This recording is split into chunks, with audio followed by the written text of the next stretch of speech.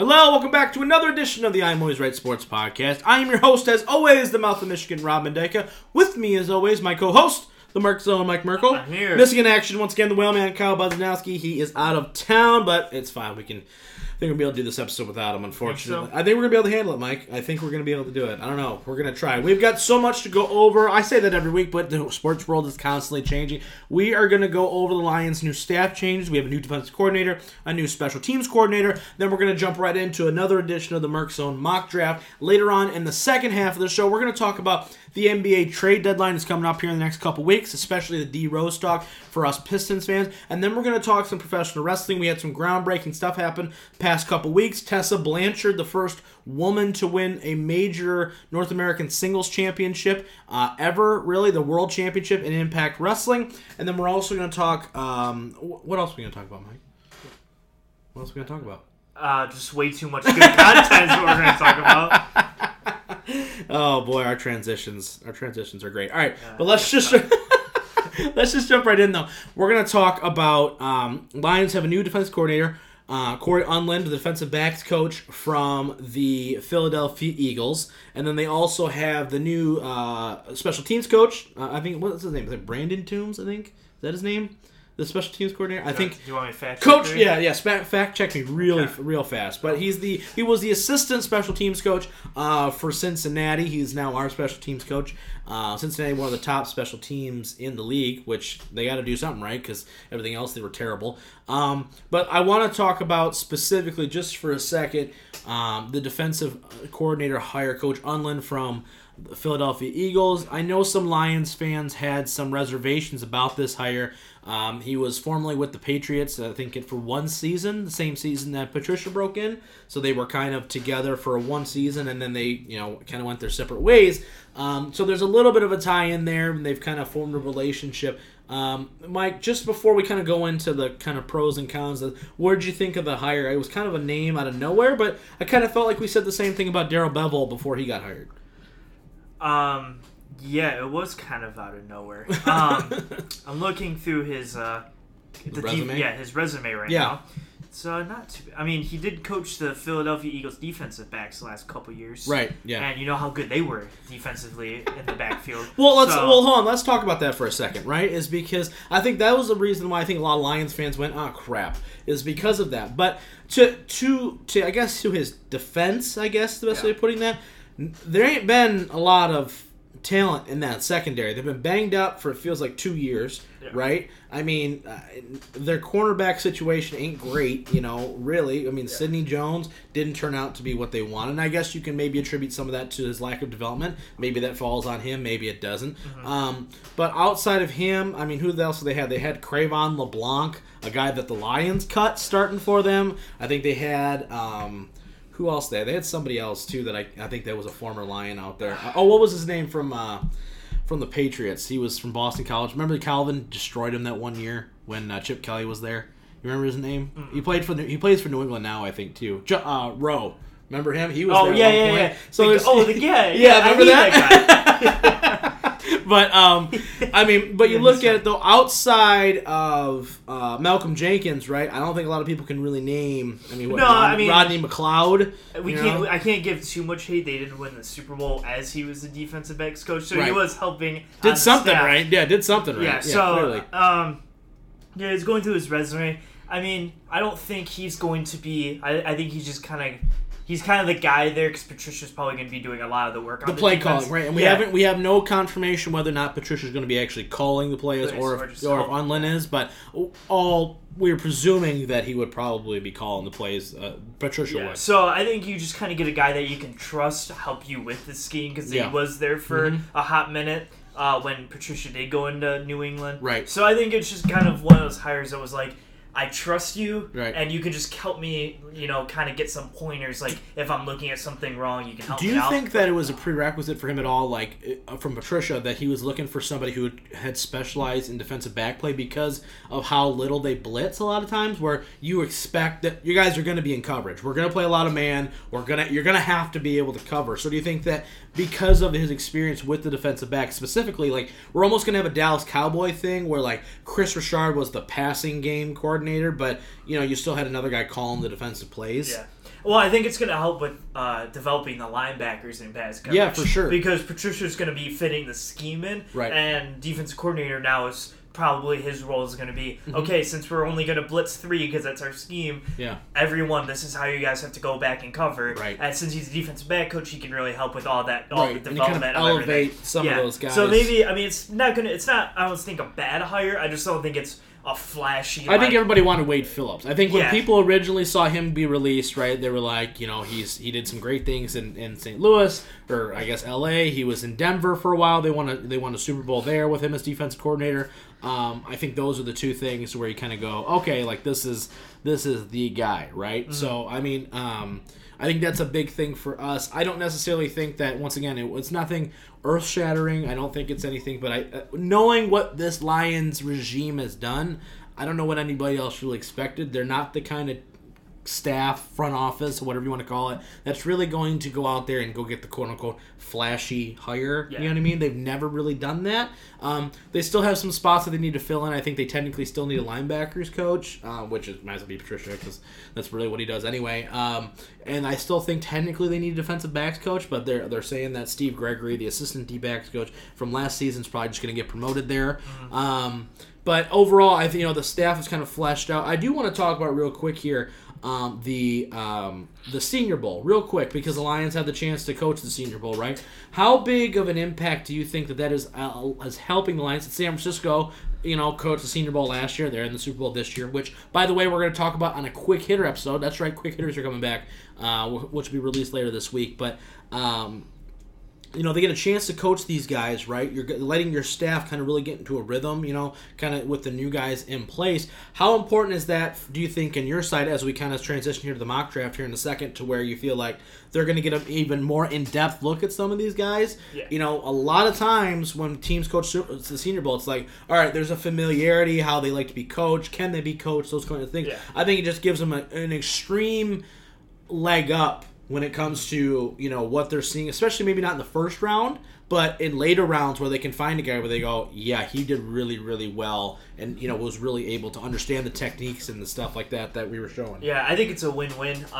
especially with the new coaching regime. Right. Just being able to, get together and really coach a meaningful game. Yeah, right. Here's what we want to see, right? Yeah, here's a practice round almost, right? Of what is going to be expected for the next year. Yeah. So you get that with a new unit.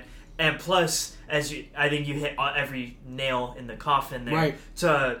Okay, this guy in the third round, who are we going to take? All of our guys are off the board, or there's only a couple guys left, and you're like, I remember coaching him. Yeah. Bevel could be like, that wide receiver, man, he has potential, or whatever you're looking for. Yeah, for sure. Yeah, absolutely. So I think it's like a win-win in all areas. Right. I think really you get a chance to kind of work with those guys. It was kind of cool to see them on ESPNU. Patricia having to get bleeped out as much as he did. Yeah. I thought that was hilarious. The best one was when he walked up to Belichick and went, "Yo, I'm Mike, so don't say anything." That was so awesome. Yeah, exactly. Or the one where did you see when Shea muffed a snap and he just goes, "This is Pop Warner crap out here. Can't do this. Can't take snap. Come on!" And I was like, oh my gosh. But obviously there's a lot more vulgar than that. I just imagine a guy at a mixer board, just with the pause button or the mute button, looking around. Wait, right here, like Morse code, like I thought that was hilarious. But it's just something for people to think about. So I like to revisit that as the draft goes on here in the next couple months, where we kind of see, okay, out of those people, how many did they take that they maybe coached at the Senior Bowl, or were at the Senior Bowl that maybe Cincinnati coached, where you can kind of get that feel of, oh, okay, they must have really liked what they saw out of this guy, right? Mm-hmm. It's interesting, too, because the Lions are kind of known for taking guys with necessarily high floors, right? So, they come in and they're already not terrible, but the ceilings are kind of mixed, Mm-hmm. Sometimes they take guys, maybe their ceiling is, here's their floor, but maybe this is only their ceiling. Yeah. You know what I mean? They're solid, reliable guys, but not anything that's going to take you and wow you over the top. You know what I mean? So maybe this is the year where they kind of, because they get a little more intel, they can kind of grow that a little bit. But interesting to see nonetheless. So I'm interested to see what change the defense happens. But let's go right into this mock draft, though. Another edition here. we've been doing this now the last couple weeks. If you don't know what it's about, right, Mike obviously will go in, find a new mock draft every single week. We go over it, see the Lions picks, who the first couple picks are, anything major in the next couple rounds if it's noteworthy. These are really fun just to kind of get you guys in the draft spirit here in Detroit. That's pretty much the only time we get to look forward to is the draft. There's still a season of hope where you're ready to be hurt all over again as the upcoming season happens. But it's a lot of fun. We like to do it a lot here. Maybe this year, Mike, I was thinking maybe we do like a mock draft like the first round. Maybe we do like a big board. Maybe you and Kyle or something like that, where we kind of walking down and mark them off. Like, here's our draft board, here's this draft board, and kind of see what we do here. I think it might be fun. But all right, let's go into here though. Who is this mock draft from? We got like conflicting stuff. Kind of. I'm reading right now. Okay, but it's never good. Yeah, that's never a good sign. Yeah, I got it. It sucks. Who's it from? Matt Miller, I'm assuming. You're on Bleacher? It is. It's on Bleacher? Okay. But it's not... They did, like, trades. I don't know. They didn't tell me what the trades are. This got trades? All right, well, let's just go with the trades, and we'll kind of guesstimate, I guess. All right, I guess we're going to guess... See, okay... That's what we do. We'll roll with it. There you go. We usually never have a couple heart attacks. Yeah, we never have mock drafts a lot of times that predict the trades because it's so hard to guess value, right? That's the hardest part, right? But if we went over a couple weeks ago with a possible Miami trade, right? Like, you would have to include at least Miami's number 5 pick and then at least a second round pick. Obviously, there'd probably be more coming with that because of the high pick range that we're at. So it's kind of fun to kind of predict, and we'll kind of go around with that. But let's go ahead. So this is from Matt Miller, Bleacher Report. What is this, like his 5th mock draft he's already done? Yeah. It's funny to me. I don't understand how people can have so many mock drafts out already if considering that no free agency has happened yet. Like, nobody's been re-signed. Nobody's been signed to extensions. Nobody's been signed off free agency. So it's like, I don't know how picks change if nothing's happened. Yeah. You know what I mean? No, like, it is crazy. Like, legit. It's like, what are you hearing? So it's always an interesting topic to me where you go, I don't know what the hell's happening. You ready? Yeah. Wait, no, they don't have trades. They don't? To you. No, you got me all excited. Yeah, all right. I got you. Got me all excited for no reason. I'm sorry. All right. Anyway. Okay. So, do you want to... So, first pick, Joe Burrow. Yes. Right? Second pick, Chase Young. Yes. Okay. So that's not changing. Yeah, that's not changing, unfortunately, right? Do you see any way, shape, or form that Cincinnati doesn't take Burrow, number 1, and shines a shockwave, right? Like, do you think there's any way at all that all of a sudden, like, that he's still on the board after pick 1? Any at all? Like, do you think Tua or, like, Justin Herbert's the Senior Bowl MVP? I mean, National Championship, Senior Bowl MVP, they're weighted pretty much the same, don't you think? When you look at his stats and his hype, there's almost... No chance. Right? Basically no chance. Really? You don't like Ryan Lindley or whatever the guy is from NC State? Maybe they give the Red Rocket one more chance. I don't know. Yeah. But, all right. So, Joe Burrow. Those are the first 2 taken. Yeah, right. So now we are at number 3. The Lions are on the clock. Sound effects. Bum, bum, bum. Okay. And who do they pick? Rob. Well, I'm on the Okudah train. I'm guessing that's where they're going to stay, is the Okudah train. Is that your final answer? I need the final I'm going to lock it in. Okay. Lock it in. Deal or no deal. Pick is walking up, and you are wrong, actually. Really? Yes. Who do they got? Derek Brown? Isaiah Simmons. Wow! There it is. Okay, I'm glad that you found a draft with this because we've kind of been hinting at it, and I've been talking to some people off air where basically we've talked about this, but if you're a Lions fan, and I'm being 100% honest with you here, I know that it sounds stupid to think, oh my gosh, we're going to take... The linebacker position almost feels like the wide receiver position now for Lions fans, where it's like, no, we can't take another linebacker. We can't take this. You know what I mean? Like, tight end is another one.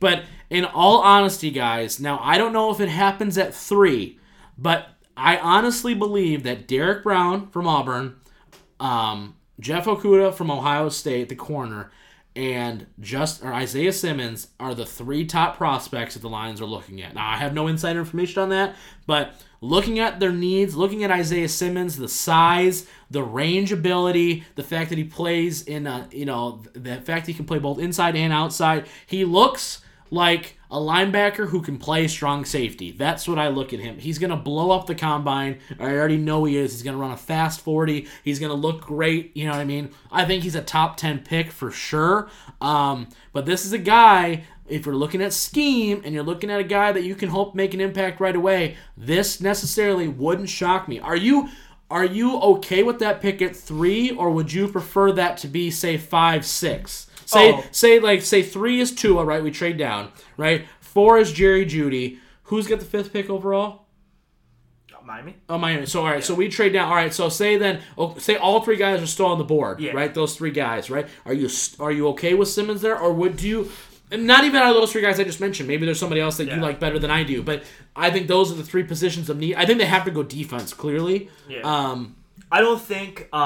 I wouldn't go D-line at all. Really? Even if you love Derek Brown. Even if you think he's the next Sue. Unless you trade down that far, somehow you get a deal with Carolina and they jump up and you're at 7 and those guys could take That's a team, too, that could possibly take a quarterback. We have no idea what Cam Newton's doing. Matt Rule, he's got a 7-year, $60 million contract. He's got time to build this however he wants. Yeah, so I'm just kind of, you look at that and I'm like, I just think their D-line, from what they had last year, I think it's still real. Like, you have Trey Flowers, you have Deshaun Hand, you have Snacks if he's there. Like, you have these pieces that are there. Right. So I'm like, if you just take another D lineman, I think there are far. If you're looking at needs exclusively, I think you need the corner too, and I do think you need at least another linebacker. Right. So I think those are the 2 that I would take if you're going to go that route. Right, for sure. Especially if you don't know what Jared Davis's future with the team is going to look like long term. Like, let's be honest here, right? I think Jared Davis once again improved. Yeah. But did he get where you needed to be? Yeah. No, I do not think so at all. Yeah. So I think that's... I'm just saying, man, with this scheme, if he's your Dante Hightower kind of guy, right, that he could be your be-all, end-all backer where middle, outside, it does not matter, rush the passer, that's very important in this scheme. You know what I mean? So I think I think he's just a playmaker at the end of the day. I think that that's the one thing that I think Quinn has kind of missed the mark on at times. Like Golladay in the 3rd round, right? That's a playmaker, right? He has potential. I know Lions fans are going to kill me here, but he has potential to put up Calvin Johnson numbers. Like, that's Kenny Golladay. Yeah. He's doing it right now. He led the league in touchdowns last year with David blah, blah, blah and Jeff Driscoll throwing him the ball. So you can't tell me that's out of the realm of possibility. Is there anybody else that you would say maybe that's going in the top 10 that you would like to, that you maybe has a consideration at number 3? Because all these mock drafts are kind of similar, right? But it's always interesting to see the movement on one guy or another. This is the first draft we've seen too where Simmons goes 3. So Okudah is usually the pick. I think it's been the last 3 or 4. I think since we started, it's been him. Yeah. I don't know. And just so you know, Okudah goes number 4 to the Giants. Really? Yeah. Okay. They have so they don't even take a wide receiver. So they don't take the receiver because Okudah. I think Okudah would be their guy, but everyone thinks that we're gonna take him. Right. So then you have to find somewhere else to fit him in there. Absolutely. Outside of in the top 10, I don't really see anybody that's like, that's a guy. That's a guy that I think it's one of them too for me personally. Right. Yeah. If you're gonna go defense. Yeah, for sure. I think they have to go defense. All right, so let's go. How many rounds is this mock? This is just a 1. This is a 3. Okay, let's go. Is there anybody else? Let's say 5 is 2, 6 Herbert. Yeah, Derek Brown goes 7 to Carolina. Okay. Let's see. Let me look. That's a value, I think, honestly, for them. Yeah. Las Vegas Raiders take CeeDee Lamb at 12. Jerry Jeudy still hasn't gone yet? He goes 8 to Arizona. Oh, okay. That's a great place for him to go. Interesting. AJ Epinesa, defense at Iowa, goes 13 to the Colts. Okay. I heard he's the second one. He's basically it's Chase Young, then him. I think it's too early, obviously, at 3 to take the second best in a draft class, theoretically, at number 3 overall, unless it's a quarterback, and then you're kind of interchangeable. But nothing of too big a value, so we'll head to the second round here. Okay. So to begin the second round, Cincinnati will take Solomon Kinley, a guard out of Georgia, beef up the O-line a little bit, and the Colts take Jacob Eason, quarterback out of Washington. That's a popular pick for them. I've seen a couple times here. I'm interested to see if the Colts are in the quarterback market at all in free agency, or if they're definitely going to reserve that for the draft. It'd be interesting. So going back last week, I had them picking Jonathan Taylor, as you remember. Right. They are not taking Jonathan Taylor this time. Okay. So who do you think? Is there a realm that you think they're going to go to? You probably won't know the name. Yeah. But is there a realm that you think they're going to go to? I can't wait for free agency frenzy. I'm so excited. But with that being said, right, looking at the needs right now and the question marks they have, I think they could go wide receiver. Okay. And I think they could also, theoretically they can go running back. I don't know if they do. I think that's, I don't know. I feel like that's all right, we're just going to keep throwing resources at it till we finally figure out a guy. Now, if they took numbnuts from Ohio State there. What's his name? J.K. Dobbins. I'm not going to say I'm upset because the guy's a beast tank. They do not take him. Right. So I think they probably go. I'm just going to say position because I don't know necessarily. Yeah, where do you think? I'm going to say they go offensive line. Offensive line? Yeah. They don't. No? They actually stick with the defensive side of the ball. Okay. We're going to the secondary. Okay. Not the secondary you think, though. Safety? Mm-hmm. Really? They're taking Antoine Winfield Jr., safety out of Minnesota. Really? Mm-hmm. Interesting. What's his logic on that? Because I guess I get it. But I also don't get it. He's a free safety or a strong safety? He doesn't. He's a ball hawking playmaker. So I'm assuming the free safety. That doesn't make any sense. But they do a lot of three safety schemes. Right, that's true. So I guess if you have that third safety to fly around while Will Harris goes up. Especially, I guess, if you're taking Isaiah Simmons, who, in my opinion, can play deep middle. Exactly. You know what I mean? Not like deep middle, but he can play. 5, 10 yards off. Exactly. Right. He can cover any tight end, in my opinion. Let's see. So J.K. Dobbins, like last week, goes to the Chargers. 2 picks right after us. Of course. See, also, that must mean that they don't think Melvin Gordon's coming back either. That's interesting. Cool. All right, what's our third round pick to kind of close this bad boy out? I'm assuming then they have to go. Here's where I'm going to say wide receiver. You're going to say wide receiver? I'm going to say wide receiver here. That's surprising that they go defense. Defense? I'm surprised they go safety, I guess, because I think Tracy Walker is clearly a playmaker in the back of that. I think, once again, Quinn's got a knack for whatever reason on hitting on third-round picks that no one's ever heard of, but...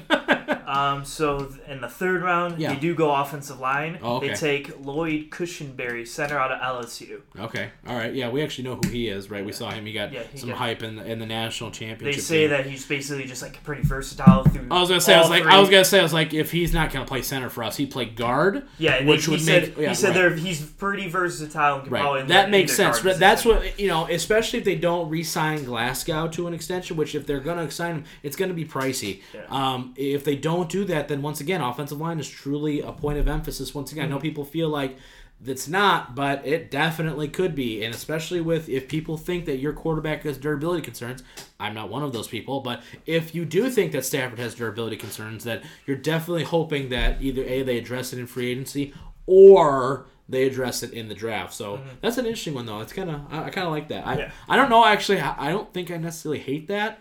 But also, I'm hoping that means that's inferring that we sign a wide receiver in free agency because they need another weapon. They just need a third wide receiver. They need a slot guy for sure. Absolutely. All right. After the break, we're going to be talking some NBA trade action, including the trade rumors around Derrick Rose, and then we're going to hop into some wrestling action to end the week. And then stay tuned for later on this week as another quick hitter episode from last year. If you guys remember, our quick hitter series is actually coming back out. We're talking the Super Bowl. San Francisco 49ers, Kansas City Chiefs. We'll be talking all that after the break. Stick around.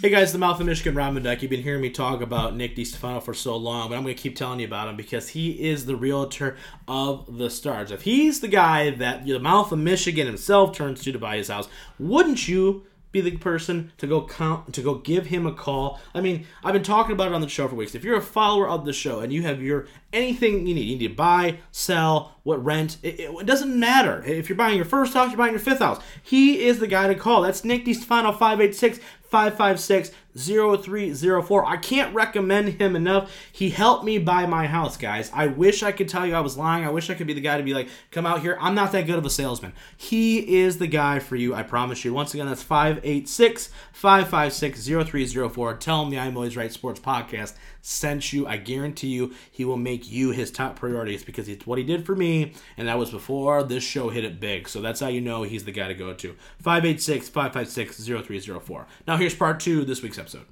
And welcome back to part 2 of this week's episode. Let's just jump right in, Mike. NBA trade rumors here. As Pistons fans, the NBA season hasn't been that kind to us this year, clearly. I mean, you're a LeBron fan, too, so you've got other things to occupy your time. But I watch way too much NBA. Do you? For my liking. Even you're like, this is a lot. It is. They have way too many good games on every day. Like, gosh dang it, right? I try to go to bed. I'm like, all right, 10 o'clock today. Yeah. And then on the West Coast, you got Mavericks, Clippers. I'm like, what am I going to do? Miss that regular season game? Yeah. God forbid, right? That's crazy. You make me laugh. That's funny. But lots of stuff going on, though, especially with our Pistons regarding Mr. Derrick Rose. And he's been on a tear, right? I think he just set his career-high 20-point streak. I think he's at like 11 games. He had 20 points or more. Yeah. First time in his career. He's putting up MVP-like numbers, at least when he won the MVP. It's similar stat lines, right? He's really been the only factor for the Pistons where you go, wow, he's kind of really keeping them afloat by themselves. Like, honestly, right? I think he's making everybody look better. And it really bums me out, actually, because I look at the rest of this team. You know, if you had Drummond, who was 100%, if Reggie was 100%, I know he's playing now, but if Blake was playing, I really do think that, not NBA champions, clearly, but I definitely think we could have made a run in the playoffs where they could have at least won a series. I definitely think if they could have got to the 5-6 seed, I think they could have done it. Maybe. You know what I mean? I really do. You're pushing feathers. I think with the Sekou clearly looks like he's got potential, right? Yeah. I think this team is better than I think most people give him credit for at 100%. We're obviously not going to see that, but point being is the fact that they're even in the hunt at all for a playoff chase goes to show you that D Rose is putting up some highlight real number kind of thing. But with that being said, though, because he's playing so well, you know, a lot of teams are maybe inquiring about him. I know LA has been calling about him. Who else was calling about him? Was it Clippers too, or was it just the Lakers? The Lakers, the 76ers, I think, were another team that was calling about him, right? Because he needed a guard. Is there a team that you think we would fit best on? Because I think it's the Lakers all day, every day, in my opinion. Yes, only because the Lakers just need a guard. Yeah, they don't have a point guard right now. And the problem that they run into is LeBron can take the ball down the court and start a play, but then the second the play goes haywire, they don't have the guard to go back up and be like, all right, guys, stop and reset. Yeah. Because what they do is they go, crap, well, you're out of stuff to do, so either LeBron's going to drive it, LeBron's going to alley-oop it, or do a pick and roll. Which is why they get stopped so much. Right. Is because when they run out of their play to go, they go, okay, we don't have much left. So Frank Vogel's like, LeBron, you called the play. I don't even know what's happening. Yeah. I'll sub you out when you need it, but like besides that, you got this, man. Yeah, right. Pretty much. So I think with Derrick Rose there, you can kind of like halfway through run the play, doesn't work. All right, D-Rose, set us back up, kind of thing. And like LeBron goes out to the corner. I'm telling you right now, D-Rose playing like he is. You got LeBron, Anthony Davis, and then put out two other guys on the court. It doesn't matter. Danny Green who can shoot. And even if you want, you can put like Avery Bradley or Al Caruso or whatever you want to do, and just Kentavious Caldwell-Pope. Yeah. Have them both be shooters or whatever. Oh my gosh. And take Rondo off the court. Right. Do you think, for Philadelphia's sake, though, I think they're looking for another guy similar to what the Lakers are because they don't have a true point guard, right? Like they have Simmons who's technically playing their point, but they run into the same situation the Lakers do, where they get down the court and they go, okay, this didn't work, so now what are we going to do? Is there another team? Do you think like a team like the Clippers or maybe Boston or Milwaukee would benefit more from having him? Like, I know Milwaukee has a true point guard. I know they have Bledsoe there, but Milwaukee's problem is they need one more shooter. Yeah, and Derrick Rose is not a quote-unquote shooter. They need like a Danny Green or a Lou Will, like just like a dead, like, I'm just going to if Pistons were selling the farm, like if they had a Kennard just just be catch and shoot. And Korver isn't as consistent anymore. No. But Korver would be that piece if he was more consistent and more of his prime kind of thing. Absolutely. So that's what they run into. Miami probably needs another big guy because they have Bam Adebayo, but that's not really the best case scenario for them. Right, for sure. What are the let's just we're gonna go through here. Is there what for you, is there a guy or maybe a trade that would maybe tilt things out of favor for one team, right? Like if the Lakers trade for Derrick Rose, I think that makes their fourth quarter lineup redonkulous, and I think it makes them pretty hard to stop because you've got weapons everywhere. Is there another guy or another scenario where like you see if Boston makes a trade for a guy, they're going to be really hard to stop, right? Or is there a situation where you go, this team, if they make the right move, can go from being a 3 to a 1 seed and really give the Lakers and or Clippers? Because let's be real here, it's a 2-team race in my opinion. It's Lakers, Clippers, and then whoever, and it's the Bucks. The Bucks are just waiting to see which one of those teams fight each other out for. Here's an interesting scenario that Derrick Rose could go to. Yeah, I think the Dallas Mavericks. Yeah, absolutely. Because come off the bench behind Luka. Well, not even that, but Luka plays a shooting guard. Yeah, they don't have a true point guard, really. Right. They have Seth Curry playing their point guard, which you can laugh, but like that's like their point guard, really. Right. So if you have Derrick Rose starting there, you have D Rose, Luka with Kristaps Porzingis. Yeah. And then you can kind of just fill up with Tim Hardaway and stuff. I think that would be a really good Seth fit. can become an actual shooter. Yeah, he can even move to the shooting guard. Luka could go out a small forward or whatever. And then I think that would be a... because here's where they're going to run into, where the Lakers, I think when they go to the playoffs, they're going to have an 8-man rotation. I think their 8-man rotation's solid right now. Yeah. Like, you have your starting 5, you get Kuzma off the bench, and you get whoever, Kentavious Pope off the bench. It's amazing that Kuzma's off the bench. Like, he was, like, the guy for them. Like, and now they're coming off the bench. That just shows you where you're just like, man, that roster makeover in 2 years has been crazy. Yeah. You have them, and then they're going to pretty much have a cruise to the... conference finals because they're playing unless they play the Clippers early for some weird reason. But the Clippers are right now like that 3 seed, so they're gonna go through Utah and then Denver to get there. Where they're anyway. So I just think the Lakers, if they got that one extra piece, they're resting for 2.5 weeks going into that Clippers game. Where I think the Clippers, need a big guy. Yes. Or they're not. Yes, they have no bigs. No bigs. Real bigs. Like Montrezl Harrell is nice. Yeah. But he's not like you need like... I was looking at the roster recently, actually, of them, because I'm like, all right, everyone talks about, the big names, but I'm like, defensively, like, interior-wise, there ain't nothing there. Like, low-key, like, who's guarding Anthony Davis? That's... Like legitimately, who is guarding Anthony Davis on the Clippers right now? Montrezl Harrell on him? Right. Good luck. All right, well, Anthony's going to go for 40 tonight, because that's what's going to happen. So that's the problem where I think in a 7-game series, I think that's why the Clippers... I think a team like them could easily try, if they had the room, to make a play for Drummond. Because like Drummond at least could give you some sort of presence in the middle where you could go, hey, at least he's a guy. He can play solid defense. He's not overly athletic, but he plays solid defense, and then he's just there to collect rebounds. That's my difference between the Clippers and the Lakers. The Lakers have that inside presence to get the rebounds. I don't ever look at the regular season, even though I love watching all the games. Right. I go, okay, Clippers beat them twice already. Right. It's not a 7-game series. Like, you come off like I liken that to, what was it, 2005, when the Celtics won in 2005, right? The Celtics won the NBA championship 2005. 2005? Yeah.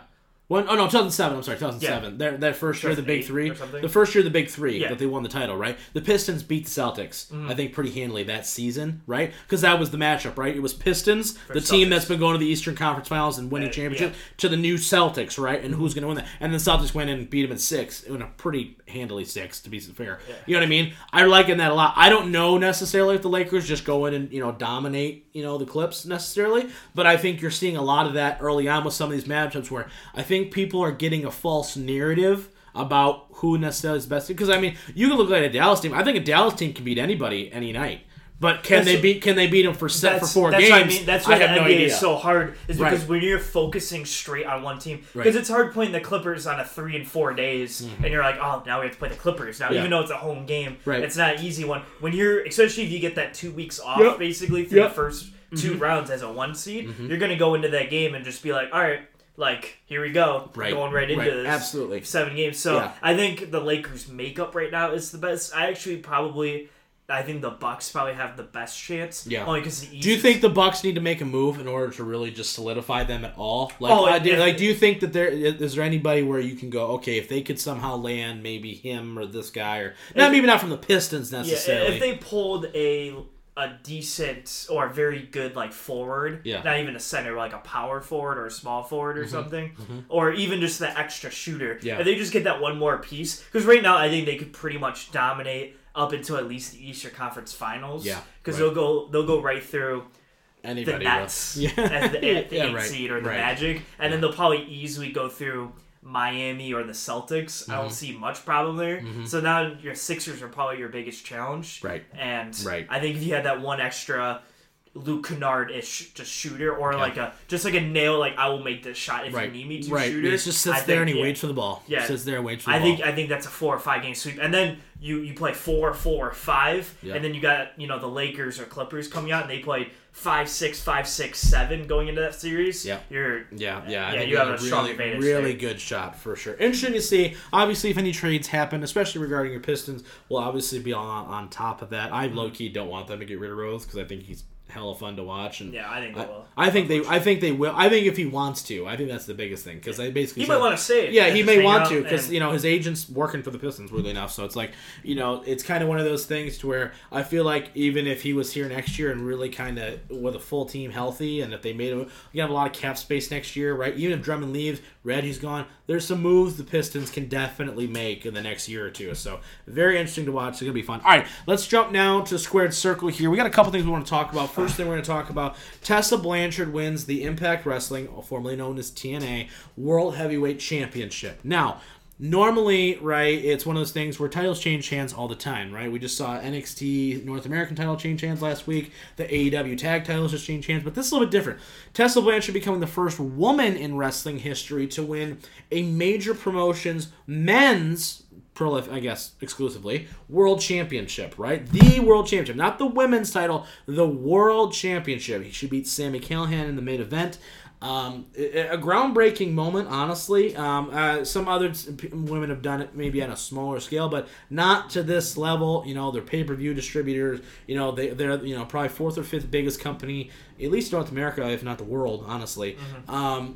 But your thoughts? Is it the right move? Is it I know Team Impact is just trying to do whatever they can to kind of keep things fresh and give an indie vibe to a bigger scale. Yeah. But was it the right move in your opinion? We're not sexist on this show, right? We're an equal opportunity employer, I like to say. But point being is that do you think just from a storyline and a booking perspective, is that necessarily the right move going forward? Because now you got guys challenging her, right? So it's like she just beat Sami Callihan, right? Who, by the way, great on him for doing the honors. But, okay, so now you got, like, that Taya Valkyrie thing. Like, is she going to challenge for the world title? She just dropped the knockouts. Like, does she challenge now for the world championship? So we got two women fighting for the world title, and then we have two other women fighting for the women's title, and then we've got, you know what I mean? So it's kind of like, what do you do, I guess, is the thing. I mean, are you in favor? Not so much? I mean, it's good for them, and I think you always have to just... we're talking about them, so there's that. Yeah, you have to... Yeah, I mean, how many times have we talked about Impact on this show? Maybe once, I think once. Yeah. I think that you have to give it to the most over person, and I really do think Tessa... Like, when you say Impact Wrestling, I think Tessa is the first name. And I think that, and you've seen this, and we've talked about, not on air, but we have talked about where you go, that's where they're going. You could feel it. You know what I mean? Like, she won the women, and then she's always been fighting the guys, almost won X Division champion, had this big feud. Callihan wins the world title, like, okay, we know what's going to happen here.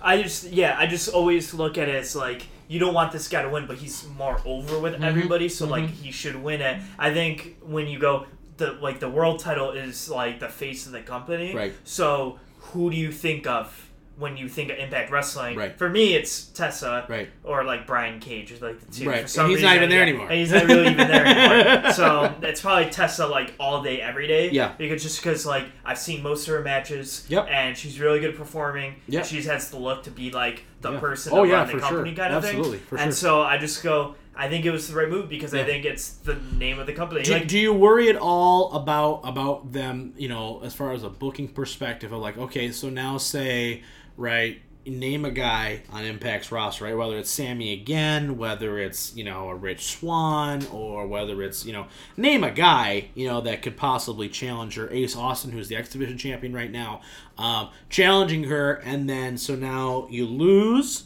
right? Is there a problem with that? Or you beat her, right? Then is she just in the men's? Like, do you have any like long-term concerns as far as booking wise? Like, how then do you book her winning and losing, and like, do you have more women start to come up and challenge for that title? Because I think that's a big conundrum. I think you hurt your women's division a little bit just because, like, okay, well, if she can win the world title, why the hell am I ever challenging for this title? Yeah. Like, why do we have a Knockouts championship or a women's title, what they call it, Knockouts, if I can just go win the world title?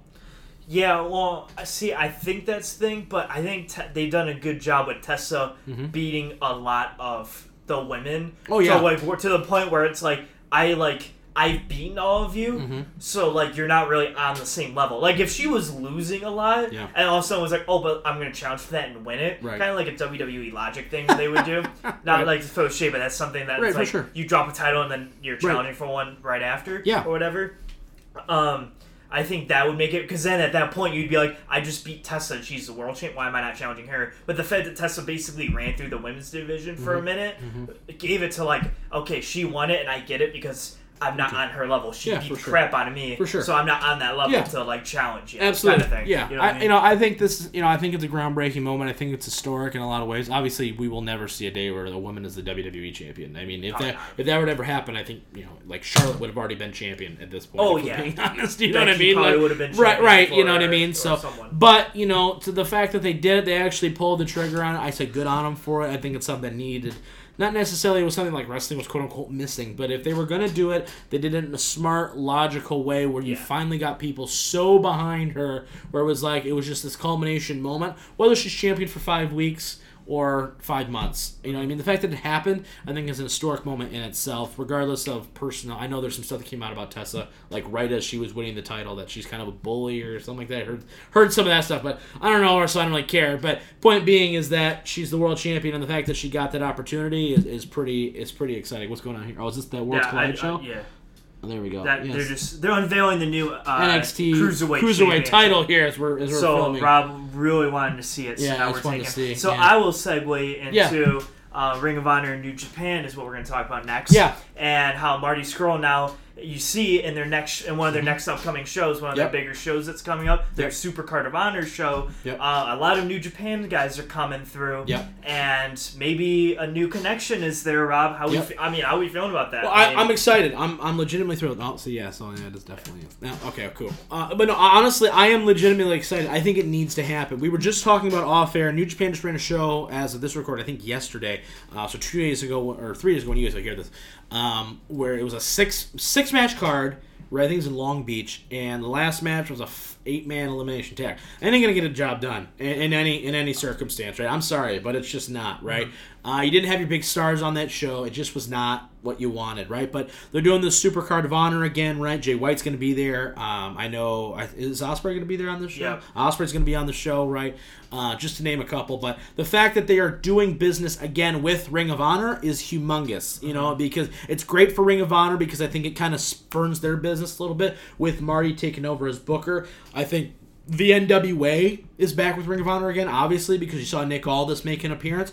The fact that these three companies, New Japan is obviously the biggest of the three, right? But the fact that they're trying to get an American stronghold, partnering up with a Ring of Honor, and then the NWA also partnering up with Ring of Honor, you're getting a lot of matchups, and you're getting a super league almost, in a way where, like, okay, we're seeing these big cards now where anytime, right? Like, I don't think Ring of Honor was bigger than when...